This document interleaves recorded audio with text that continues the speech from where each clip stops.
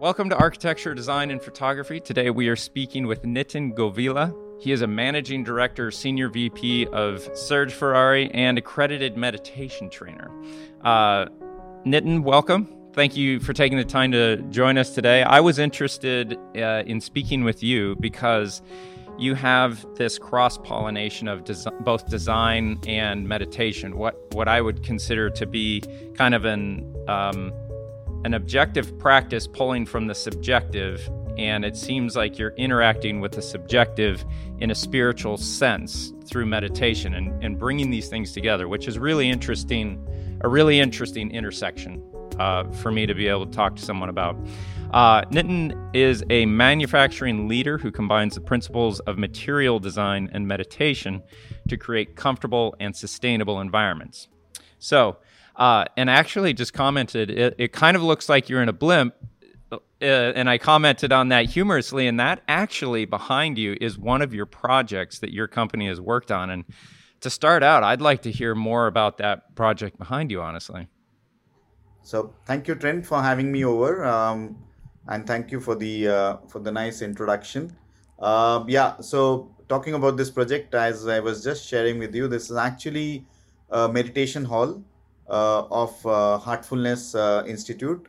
Heartfulness is a worldwide organization, which is a system which provides heart-based meditation practices to anybody who's interested.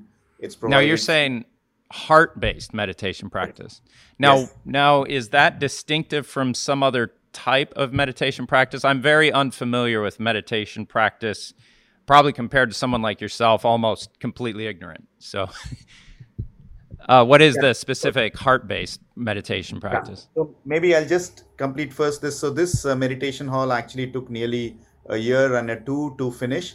It is done by the tensile membranes made by our company Serge Ferrari. It's one of the, I would say, the largest meditation halls in the world. Can house around 100,000 meditators at one point of time. So the last big seminar or a group meditation we had in February of 2020, just before COVID struck.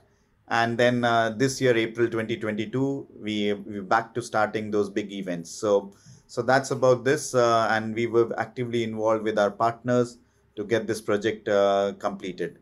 Now, coming back to this heart-based system, yes, it's unique in its way because I'm sure there are many meditation practices which exist. I don't believe in comparing because in the end, each one of us, we find our own journey and find our own connection with whatever practice we follow. So there are different practices of meditation which exist. Strangely enough, I was only exposed to this, say, 20 plus years back, and I've continued to be with that. So I may be a meditator, but I may not be an expert to compare or do a comparison between different types of practices. So for me, I know only this one.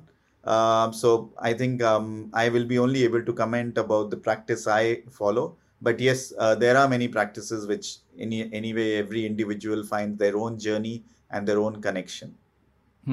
See, your statement that you are primarily experienced within the heart-based meditation practice, and that is simply the one that you've been experienced with and have chosen to stay with, but that there's other valid ways of meditation that are simply different but still very valid.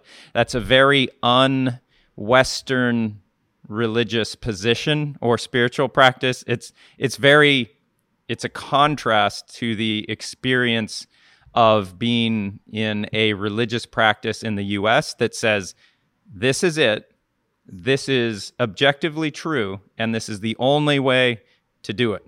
That's interestingly how a lot of Western-based religious practice can come across, and it's a very regimented and limited thing, and I don't know exactly why it has felt that way for me. But it's very interesting to hear you say with an open mind that this is simply the one that I've been involved with and have stayed with. And there's other valid forms that are very productive and everything else, but this is the one I'm experienced in. That's just a side note. That for me is pretty interesting to hear that. And it tells me about your spiritual practice that involves this spiritual side and this more objective design-oriented side, which is very interesting. So can you explain to me a little bit more about heart-based meditation practices, why it would be called heart-based? Okay. So, uh, it's heart based because we meditate on the heart, and that's where the name heartfulness meditation comes. So, Uh, it's a practice where we just gently close our eyes, we gently bring our attention to our heart with the thought that the source of light is illuminating inside us and is actually pulling us within. So, we mm, just try to, in a gentle and natural way, rest our awareness on our heart without forcing ourselves either to look for a light, either to block our thoughts, or either to try to concentrate on say the breathing or the heartbeat. The whole idea is of meditation should be, and that's what we believe. That's why we meditate on the heart. Is that mind is the crux of all issues. It's always active. It's full of thoughts. It's always floating between the past or worrying about the future. It's in that kind of default mode network always. Now, if so, you need a practice where actually you're not using the mind. So if we say concentrate on X or concentrate on Y or focus your attention on this, that means the moment you say use those words, you're bringing the mind into play. Now, if you mm, need to calm the mind, you cannot use the mind as a tool to calm itself. So you need something else to bring your attention to something more subtle. And the closest to being something subtle is your heart. And then you do it in a very natural way. So if the thoughts huh. also come, we just let them pass by. We ignore them, as you would ignore any unwanted guest.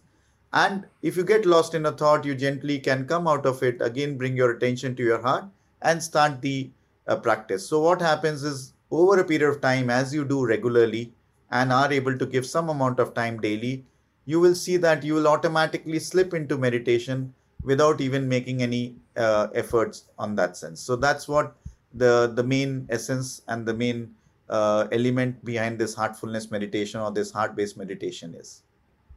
Wow, that is really something that I have so little experience or knowledge with. I have no heart or mind wrapped around that as a means of understanding it, but through what I've struggled to understand and get a different perspective on my own practice, I can I've embodied exactly what you're able to articulate. I tried to do mindfulness meditation practice for a while, and every morning I would go and sit in my living room, and we were renting a house while we were building a house, and there would be rats or mice in the ceiling that you could hear, and that would distract me. I could hear the refrigerator running, which was a motor kind of, human-made sound or mechanical, and that would distract me. And I just I could never get past all of these thoughts just constantly berating me. And then one morning, it was a September, and September here is a nice, still warm, but still cool at the same time in the morning. And I had the window open, and here we have a lot of crickets. And there was just this little cricket outside. And as I was sitting there trying to just, be calm and just be present in that moment, I heard that cricket just kind of a ba-da-da, ba-da-da, ba-da-da, ba-da-da, and that repetitious, very natural sound. All of a sudden, my experience went from one of being inseparable to and plastered against what you would see as that massive ribbon of video screens in Times Square in New York City, that's just stuff moving and lights and sound and everything. That's my mental state constantly. And I'm pressed up against it, against a window. But in that moment where I zoomed in on that cricket and I was just listening, all of a sudden, it was the weirdest experience. My conscious reality went from being plastered onto those jumbotrons with all that information whirling around. It just went into the center. And it was still there, but I wasn't in it or controlled by it or stuck in it. I was still able to observe it, but all of a sudden I was just in a quieter place with that farther away. And just I stayed in that moment for probably, I don't know, 3 minutes before my mind was like, ah, you know. But it was the strangest thing, and it was just that repetition of that cricket and just letting that moment just kind of be like something happened in that moment that changed my conscious state.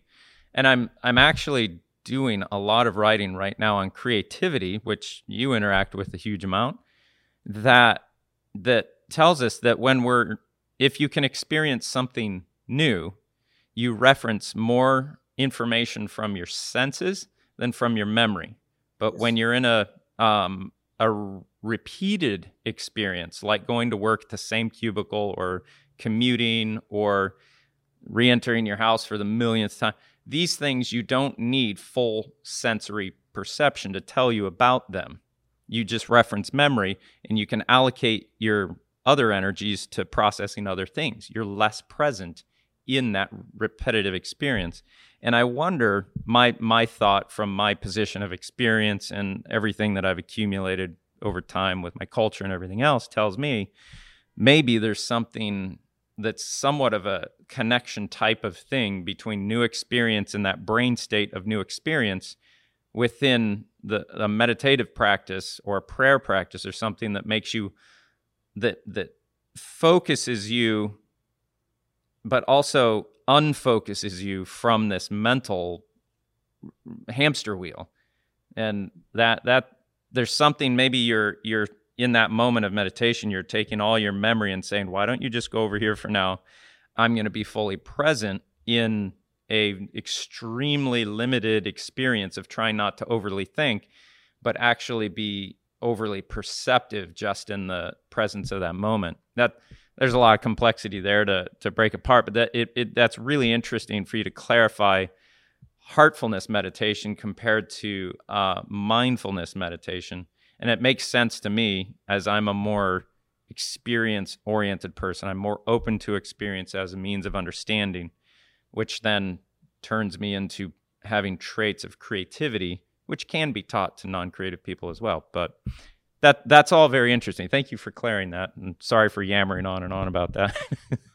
No, but what was interesting, what you said was that, and you know why it happens? Because those moments where you were able to hear a cricket or something or a motor, why was it? Because at those moments, whether it was few minutes or 2 minutes or 3 minutes, was that your mental mind was absolutely silent. Your mind was absolutely at rest. So the real meditation actually should be that, right? In the end, what are we looking for? We're looking for peace. We are looking at our mind to be at rest. That does not mean that the function of the mind is reduced or becomes inefficient or whatever. But when the mind is at rest, not only you're able to hear the farthest of noise or the faintest of noise, but a lot of things itself, as you said, comes to you in front of you. It's like an evolution. You wonder, you always knew about it, but you were not able to cross that kind of I could say a film to access it. And the moment mind was at rest, you accessed it, which means that in the end, when you talk about creativity, and possibly I'm not an expert on that, but it kind of exists inside us. But because of this clutter of the mind and the activity inside the mind, you're not able to access to your inner self, where everything does exist. Your subconscious is recording a lot of things. It does exist. And the subconscious always tries to give you that information to the rational part of the brain is through feeling. Now feeling has no language, but you should be able to perceive that. But how will you perceive it? Only when the mind is at rest. So I think that's the reason also you were able to immediately perceive those things, or immediately even hear that noise, or feel that burst of creativity in those moments. So it's so interesting. Like, you're based in Singapore, I believe? Yes, absolutely. Yep. And so Yeah, I need to fly you here to Maine so you can come hang out. I know you're very busy with like building massive things and okay. But I need to get you here to Maine and come look at my office where I've written.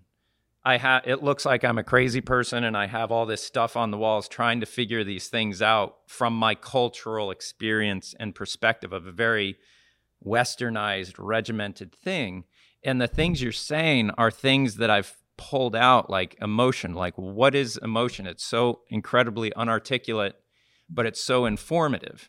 And it is half of what we experience. And it seems like when you're born, you're fully emotionally present, but you lose that over time. But your articulate intelligence grows. And somewhere around 40, they kind of cross.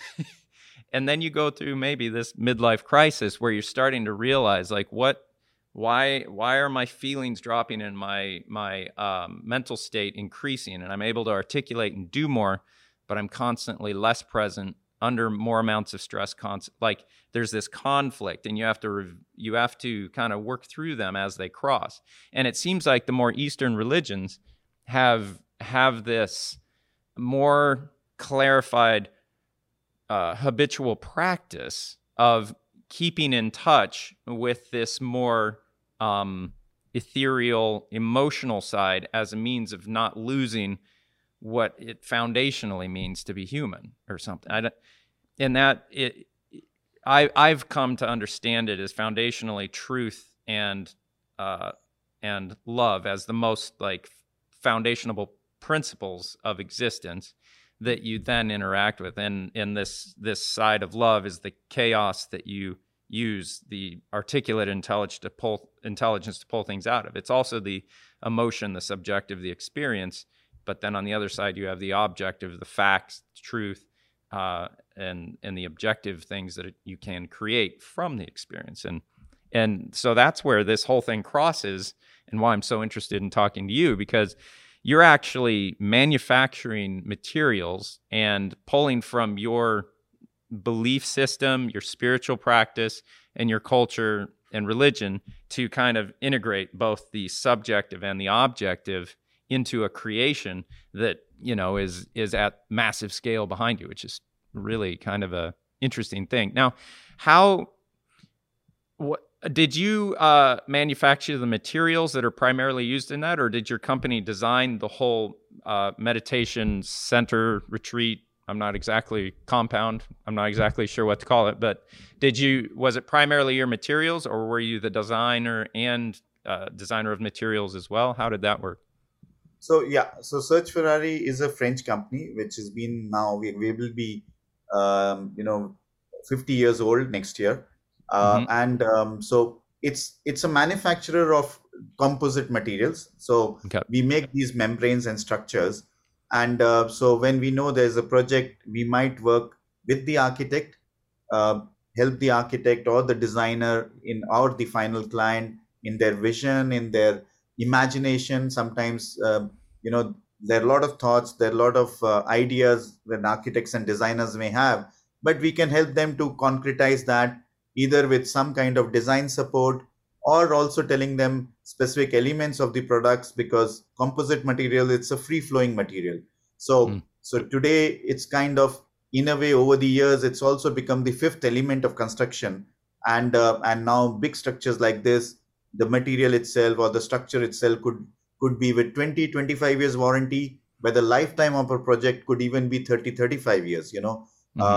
If you look at Burj Al Arab in Dubai, the facades which is on that building, it's also a tensile membrane made of glass yarns. That's also from our group of company, and it's been there for 25 years. In the Dubai Expo, we ended up doing 19 structures there, or 19 pavilions. Qatar World Cup, which possibly, if you love soccer, 5 out of 7 stadiums are made of membranes, and they are all of our company's material. So the fact that people realize that this is a good material, and there are many grades, so that they obviously last a long time. But then as a company, we also have to understand what their needs are. Sometimes we help them with some kind of design support if we are able to do so. Otherwise, we'll connect them to the right people or big companies big architects would also have design centers or departments in their own offices, but they sometimes lack real information on the product. So what they Mm. are wanting to concretize, which kind of product can fit into their needs, and then we work together to do that. And then there are partners who specialize in working with softwares, doing the form designing, doing the fabrication, cutting, welding, and installation. So they will source the fabric and then do the structure completion on the site. So it's on a big structure like this, it will run over a year and a half or two. On a small shading structures or an amphitheater, maybe you can even do the project in 6 months. So it all depends on the Mm. complexity of that. In this type of tensile construction, was the Denver International Airport one of the bigger, one of the first massive scale ones? Yeah, I think that was back in the mid to late 90s. They had done that, and it was all kind of more peaks, conical, yeah. And I remember I've been through that airport a few times, and it's incredibly impressive. But there's a lot of people at that time that were like, "Oh, I don't know about this," And it's far more common now all over the place. Was that one of the leading projects at the time for tensile? Could be.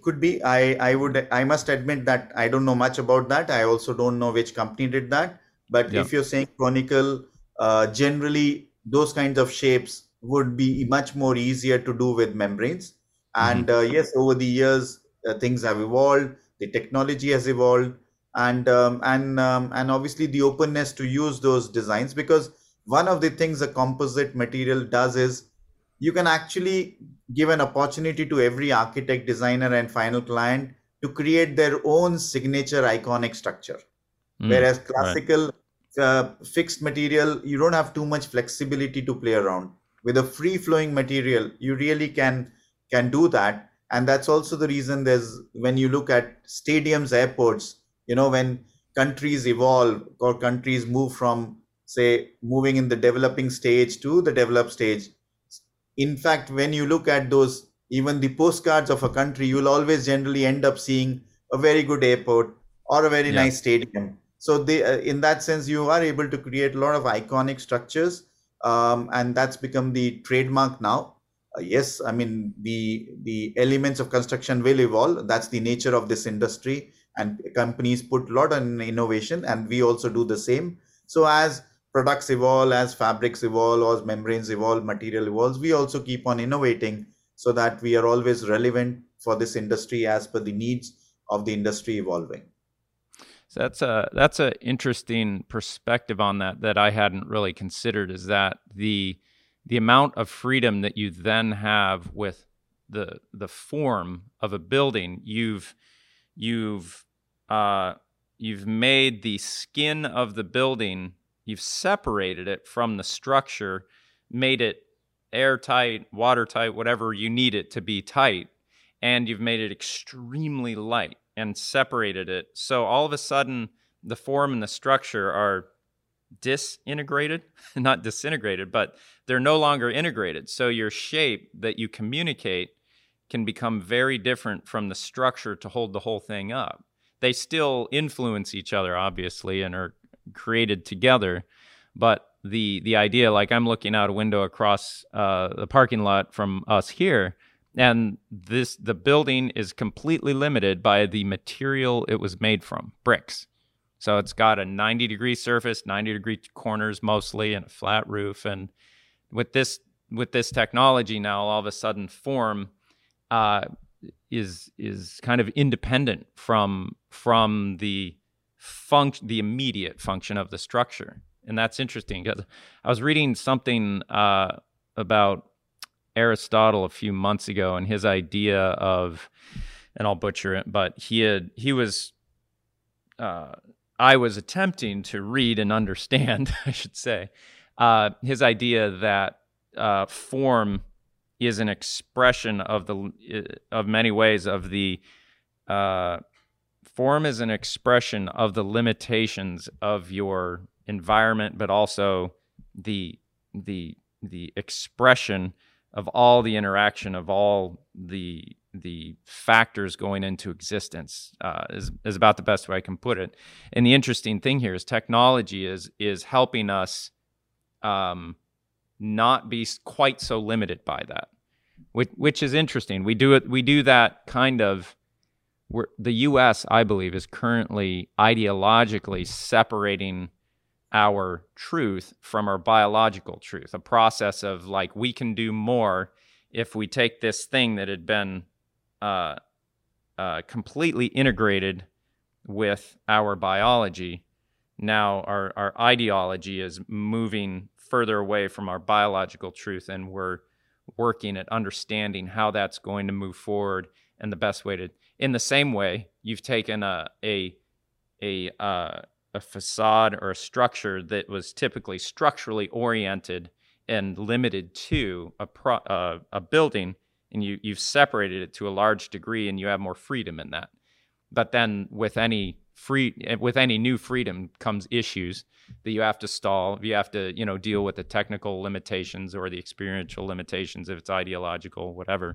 That's a really interesting comparison that my brain just put a bubble around. Sorry.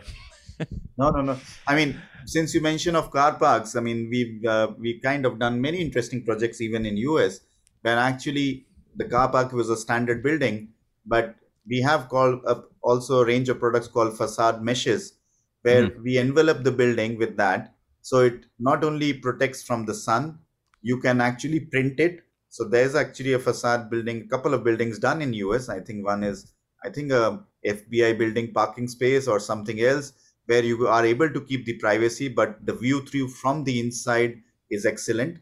And you can even print it and play around with it. So not only you are able to create that privacy, but also if you look at a classical building, you as a second skin, you're able to create a good environment with thermal and light protection in that sense, and glare protection, and so you save on energy costs within the building. But at the same time, you are able to give a good view through, and even convert a very old building where instead of taking it down, you actually renovate it to look like absolutely new. So you can play with the lighting.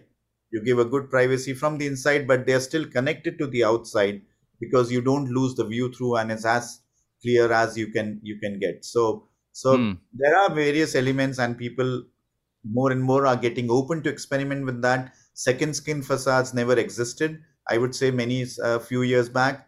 Now people realize that there's a lot of talk about sustainability and energy, but once the heat is inside a building, there's a limit to what you can do. You will still have to use air cons. A blind can only protect, but the heat is already inside the glass. But imagine if you have something where you can block 80 to 85% of the heat outside, how much more energy you could conserve, and could be very effective even for the environment. Where I'm at, we simply don't have that problem. We're trying to get the heat in and keep it in, which a lot of times I wish the issue was reversed. But that's a really like a lot of time. I remember seeing a lot of projects that would create a glass skin, and this was back in late 80s, early 90s, projects that would have like a glass skin that would keep the water out, essentially, as all in the wind. But then they'd have this different structure inside of it that was completely free, and you could do whatever you want. But I really, really enjoy when ancient or old or traditional buildings are valued, but the new ideas of technology and design, they use the highest capabilities of that to maintain the old, but make it that much better. So taking like a really ancient structure or a very, 100, 200-year-old structure, if you're talking US, it's like 200 years, woo! But, to keep a building that's of value and to honor that, but honor it enough to bring it into the current vernacular of technology and whatever's possible, to say, here's something that we did in the past that helped us get here, and we're keeping that, and we're honoring it by bringing it into the next century and still interacting with it, not just raising it to the ground. Oftentimes in the US anyways, we're just building like big box stores to make as much money as possible, and then when they lose their ability, or the community, travel patterns change. They just raise the building, tear it down, and build something else. And it's such a wasteful process overall that, yeah, this kind of technology I think is really incredible to use with it. So key trends in aesthetic design of office space, commercial real estate, retail development, airports, stadiums, and hotels.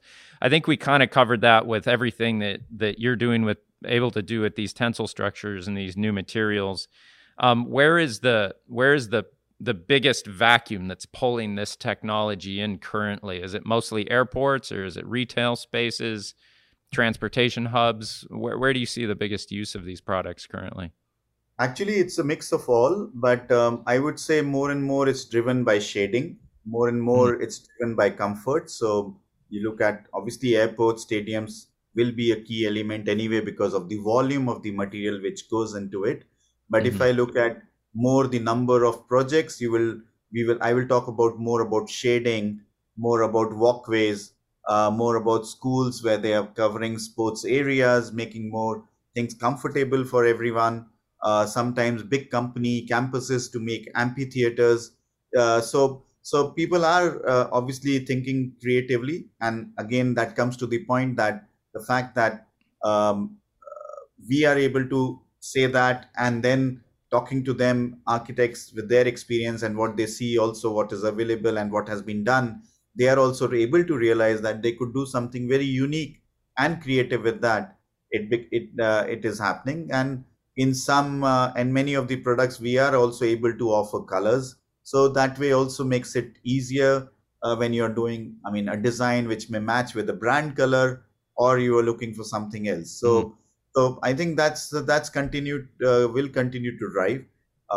Obviously, different countries also have certain rules. Sometimes it's maybe a certain X amount of shading has to be done, a percentage of shading has to be done, which may be by law, depending on it's a very hot place or whatever, or a UV when you talk about Australia down under and New Zealand. So that's that element which comes over. So yes, many things are driving that. So I would say, but these are still the big ones.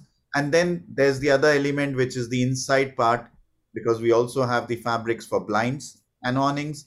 So which is inside the building, or Mm. outdoor living. Outdoor living is also gaining a lot of traction. So then also people also want to play with privacy, but with heat, with protection, also from rain, having their own cozy space. So whether you want to do outside the window or inside, so that's also really driving the business, because people want nice material. Okay, curtains are still the classical one which exists, but Mm-hmm. if they can have different options, they're willing to now experiment also. Yeah, I'm actually, after this conversation, I'm heading home to work on a pergola I'm making, which, Okay. Okay. essentially a shade structure. And where I live here in Maine, we have incredible problems with mosquitoes. So there's going to be mosquito netting on the sides, but on top, I want to have something that just kind of sheds the rain. It doesn't need to be waterproof, but I'd like Yeah. it to at least move the water out to the edges, and then shade. But it's going to be temporary, that we only use it in the summer, so it needs to come on and off. And I'm probably just going to do like a sun sail, sun sail. Is that what they call them? Yeah, But yeah. it Shade sales. We call them shade sales. shade sails. Okay. Shade. And that's a pretty low technology application or product, I'd imagine, in compared to what you're using on this bigger scale. Um, yes and no. So it depends on how you want to use that application and how complicated it is. For Mm-hmm. example, if you're looking as motorized, then obviously you need to not only have a good motorized system, but a Mm, good fabric which can roll frequently without right. creating those curves or lines, and which can fold easily. And Hmm. at the same time, if you're looking, again, then the element comes, are you looking for translucency? Are you looking for view through? Are you okay if the raindrops come like a fizz, this, or you totally want a waterproof? So always in membranes, there's always that trade-off you will have to do. You Yep. want a Yep. translucency, you lose the view through in a good Mm. weather. You want a view through, you may not have 100% waterproof, but you will have those small fizz coming because those micro perforations in the product, or what we call as micro meshes, they will just create that layer of when the first rain comes, and after that it's just a fizz you will feel, but at least you will feel nicer. You can feel connected to the sky. In that sense, the view through is there, and then there are multiple colors, and the product is quite stable and Mm. can last longer. So it all depends the technology. Pergolas in some countries are really fastest growing market because outdoor living now has grown. Maybe COVID also ensured that people have to eat outside, not in enclosed environments. I see that in Australia. I see that in other parts of Asia. This market growing, outdoor restaurants. People want to, create nice spaces rather than the classical fixed awnings. Mm-hmm. And then, as you say, they will do a wall, which could also be a mesh, which could be a permanent fabric, could be a translucent one, total waterproof, again rollable. So a lot of elements are happening in the pergola market actually. Yeah. Hmm. And if you wish to be connected to someone, I'm more than happy to connect with any of our local staff to kind of help you out and guide you or connect you with the right people also. Yeah. Send me an email. I'd love to see the different products that are out there right now. That would be interesting, and help me kind of zero in on what I'm going to do. Absolutely. So, why will the future of work require companies to rethink the role of the office and the environment in which we work? This is something you had noted on interests and things that you think on that after going through COVID. I mean, it's our work environment is the biggest evolutionary change that we're dealing with. It's just an absurd amount of change in such a short period of time. What are your thoughts on that? Yeah. So why I mentioned that is key because I think over the years the element of heat and light and glare has obviously grown, and the awareness has grown when you design offices or spaces, whether you want to control light or heat, as I just mentioned. Now whether it has to be outside and inside, that's a real good debate which is happening in offices. But Mhm. I felt over the years the element which has been missed out and slowly gaining traction now is the acoustics, is the sound element within offices. Now Mm. when more and more you work in open offices, right? And I always use a differentiation between sound and noise. Noise for Okay. me is bad sound, in a way that you're in a space that you cannot even hear when you're going to a restaurant, right? I mean, with someone and you go to a restaurant, you cannot even talk across the table. You want to come out to eat, but you cannot even converse properly because there's so much of bad noise. But Yeah. if there was a way where this bad noise could actually mean convert to a good sound, meaning you can still converse, you can hear, but you're not, affected by what is going around, and the systems are done or the design is done of an office or a space where the sound could be absorbed or does not reflect back, or the reverberation speed or the seconds as we measure is reduced, then actually you ensure that you create a comfortable space. And I suppose in working spaces that will become key because offices are becoming more open in a way as the layout is happening. So, and one way to attract people back to offices has to be that when you come, you don't feel a headache when you finish your day because so many people are talking. So many people are now maybe doing Zoom, Team, or other calls that they feel so much heaviness in their head. If you are able to create a good space, so not only a balance between thermal element, heat, light, glare, but also bringing the acoustic element to it, I suppose that would really create a full, comfortable working space for everyone. So you can actually use these membranes that are typically, in my experience, used on the exterior. You can use them on the interior as ways of deadening sound transmission, even just in stretching that fabric in that way. You can, but there are already, we at least as a company, we make fabrics which are for acoustics. We call Okay. them acoustic fabrics with an alpha factor of 0.65, which means that the uh, the value, NRC value, the way you measure the noise reduction coefficient, because people misunderstand sometimes the mistake they make with acoustic. They always talk about decibels, but decibel is a relative word. Decibel depends on how many people are there, how the room or the space is used, because you could have the best soundproof material, but in the end, if you have a lot of people, the effect obviously changes. So what you really need is the way to measure the material is the noise reduction coefficient. And we have products in fabrics which are the highest in the category. Obviously, you're not comparing to something like a rock wool or a foam, which are related to soundproofing. But here we are saying for acoustic comfort.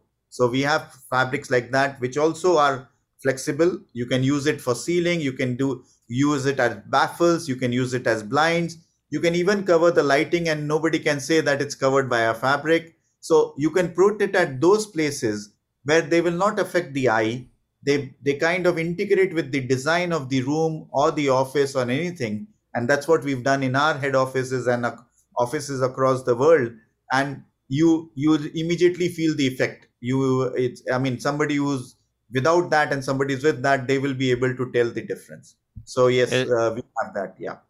It sounds like going down the road in a car that has no sound deadening compared to a car that has sound deadening.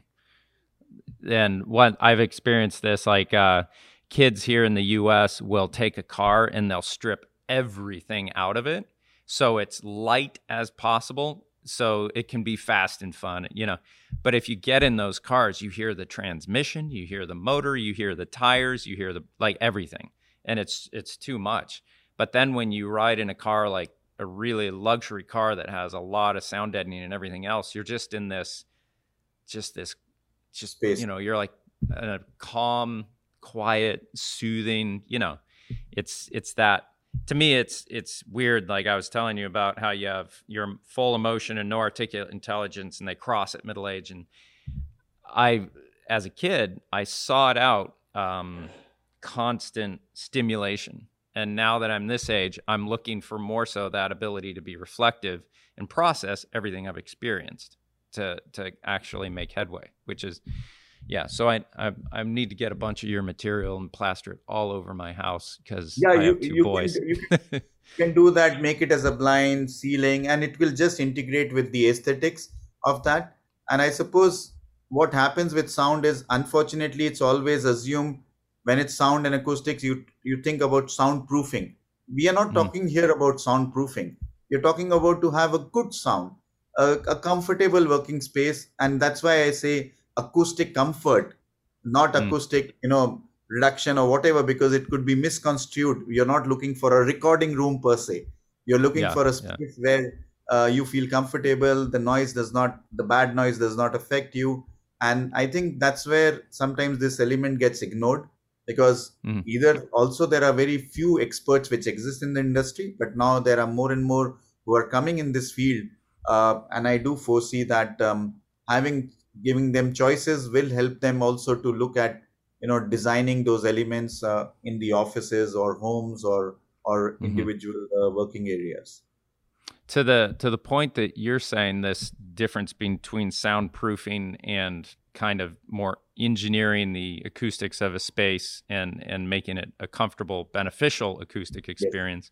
Yes. If you soundproof an environment, if you've been in those, which I'm sure you have, they can be extremely disorienting because you have no feedback or reference. And it's the weirdest thing. So like what you're saying is you control it and you design it to be a comfortable and a clean feedback in experience, so you can get a clear understanding of your environment rather than elimination of one stimulus in an environment. Because if you have that one stimulus or sense completely eliminated, it becomes one less leg to stand on, I guess, in that situation. And it's not only about working spaces. We've done numerous projects of enclosed sports areas, like sports halls in schools or colleges where they play basketball or any other sports. You look at enclosed swimming pools. Swimming pools have a lot of noise, but if actually below the roof, if you put a fabric, which is an acoustics one, it changes amazingly. It reduces everything by 2/3 in terms of the reverberation sound, and the effect is Mm, amazing. We've done so many small sports areas in New Zealand, in France, in Japan, and it really changes everything. And the fact that it's lightweight in a country like Japan, which is an earthquake prone country, you also are able to lightweight but also heavy. You're able to protect the roof if it collapses in case of a very heavy earthquake, and if mm. children are moving to a sports area for protection when an earthquake comes, it actually gives another level of protection, so in that Interesting. sense, so that way, I mean, it really changes the perspective. And generally now, more and more, when we see good designs and when they're looking at sports areas, or at least the enclosed sports areas, it's becoming a key element. Either they want double skin as two membranes, again for the purpose of acoustics, because they want to do that, or at the same time they will say one top membrane, and below that I need an acoustic. In fact, in this meditation hall itself, we Mm. have a heavy duty acoustic membrane which has been put, and which has really been very effective to reduce the echo, because it's a total open space, and there are pillars only on the side, so it's a total open area, in that sense. So having that membrane put beneath that roof ensured that the echo was really reduced to a larger extent. Yeah, I would imagine an extremely large gathering spot that's not like a sports arena where there's like a cheering aspect, but more so potentially a single person trying to communicate effectively with a group. That's a real acoustic issue that you need to deal with. And then also, as a place of mass meditation, you can close your eyes, but the audio is always going to be there. So if you can control that, yeah, great point. How do you combine the principles of material design and meditation to create sustainable environments? This is an interesting question to me. It is. I don't know how to answer that, but uh, because, I mean, in the end, I'm not the one who's kind of designing these structures and everything. But what I can say is that I would more connect it to the wellness of people, to wellness of workspace. So in that sense, and in fact, COVID has kind of activated it much faster. That there's a real push towards wellness and well-being. I mean, in the last 2 years, in COVID times, when I was working from home virtually and everything, I've done so many meditation sessions for corporates who were also people working from home, Mm. that I mean, there was obviously a different level of stress and everything, and that really, has becoming a part of things now, even when things have opened up. So I think that element, that people also realize that now more and more they need to give some space within offices also. And many companies, I'm seeing that some are creating meditation pods, some are creating rooms where people, whoever, whatever faith they believe in, can go there, take their time, sit there alone, and if they want to meditate, they meditate. If they want to pray, they pray. So in that sense, so I think that's an element I'm seeing more and more, that alertness, that sensitivity is coming in terms of design of spaces, that it's always good to give people those moments in a day, if they wish Mm. to, where they can kind of either connect with their selves, connect with their inner selves, or whatever they would wish to do, and then Mhm. come back rejuvenated, in the work area. So that's, I would say, more in that sense. Obviously, being sensitive to that in meditation, if you're there, you are more sensitive to those elements. If Mhm. you're not, obviously, then sometimes it becomes difficult for people to understand. But I think overall, there's a more general awareness on wellness and well-being, and people realize Yeah. some element of this, where people can connect with themselves and have a space for themselves, even in office times or in office areas, makes a lot of sense. Makes a lot of sense. Yeah, I think especially in America, there's a huge push right now. I'm sure in other countries it's been going on for a long time. I think we're a little late on the game of really understanding, or we've had such an objective religious history, one that's far more conservative, traditional, and certainty based, that we're experiencing a large loss of religious belief, but people who still maintain spirituality, and bringing that understanding of still being connected spiritually in some way to how does that benefit a worker or someone within a creative environment or management environment, any of that, this kind of disentangling of religious practice and work, but also reentangling them to a large degree of actually having these like meditation rooms or anything else. I think we're starting to understand that you can lose a regimented or a belief or spiritual practice, but it comes at a cost, and then kind of processing the reasons why you would lose it, but reintegrating the beneficial practices and traditions. And it's easier once you leave something that you're familiar with to embrace similar things, but of a different culture, because you leave something behind that you felt was limiting you. So you're more open to the new thing that maybe provides the same thing that you had in the past, but comes within a different name and comes from a different culture. So you don't have the baggage to not accept that. So I think there's an awakening within our culture of embracing these kind of things, meditation rooms and more spiritual awareness. And it comes with all the odd things of, watching a child learn to walk. We're going through this thing of, in many ways, a very awkward thing at times of the cultural clash of growing spiritually as a nation while at the same time losing religion. It's a very ungangly process at times, which is funny, but whatever.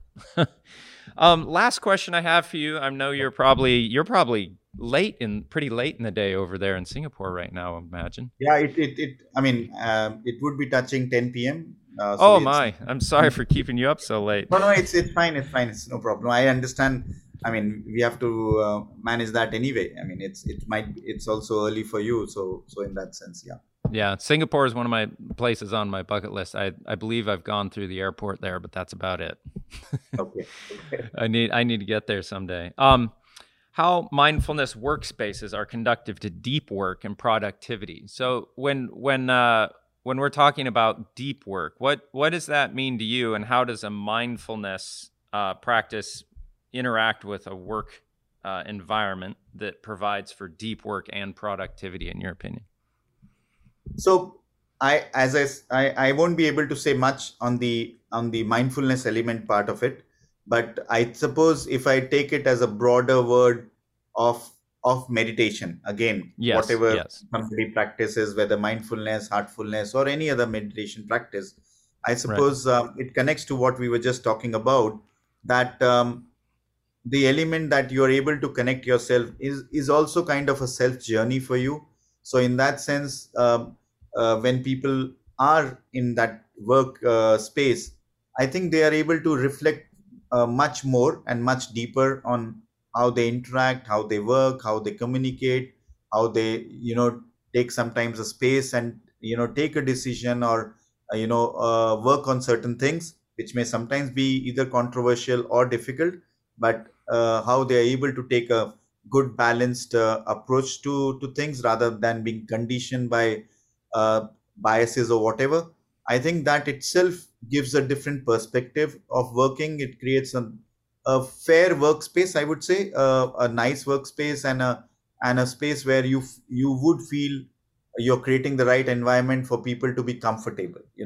People to be comfortable to express, have at the same time not feeling either afraid or worried or anything in that sense. So it also creates a more open sharing space, and I think that in the end it boils down to everyone, because as any change in society, it has to be starting with ourselves, as individuals.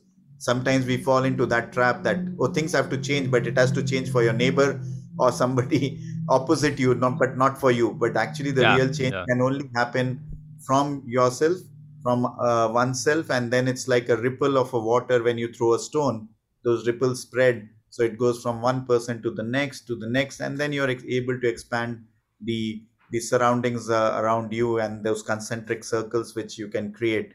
So I think no matter what you believe in or what somebody does, that taking out that space or time or to be able to do something on that really changes, I suppose, an individual in a workspace. That I've seen for myself also, and environments, and it does make a lot of difference. I think there's a similar principle or rule that I've run into. I'm not a natural writer by any stretch, but I'm currently trying to write on creativity for an article. And the things I've read have said, don't ever attempt to write beyond like focused writing beyond like 2 hours. It just becomes just a log jam. You have to get up, get away from it, do something physical, something, maybe a meditation practice, like something. Let your mind rest, let it clear out, and come back to it later. You'll have processed it and everything else. And hey, there's so much embodied wisdom in all these practices and these religious practices and spiritual practices that a lot of times people like myself who've rejected what they grew up in cast it all out, and they don't realize that there's practices within there that are actually highly beneficial, even if they're not certainly or specifically true in the way that you associated with them previously. The practice of those traditions, the practice of those habits, they have truth in them regardless. And, meditative practice, spiritual practice, praying, they're all of a cut of the same cloth that is attempting to get at purpose, meaning, reason that we exist, and bringing those together. And when you're more integrated within moderation, I think that you just simply become more effective. You get deep work done, and your productivity goes up. So why not do that? And it's so interesting. I just saw a thing went through my feed that in Japan, culturally in Japan, if you're seen taking a nap at work, what it tells your manager or someone else is that, holy cow, they are working so hard they fell asleep at work. If that happens in America, you're caught sleeping at your desk, boy, the first thing you have to do, you have to go, amen. Sorry, what? You have to pretend that you were praying.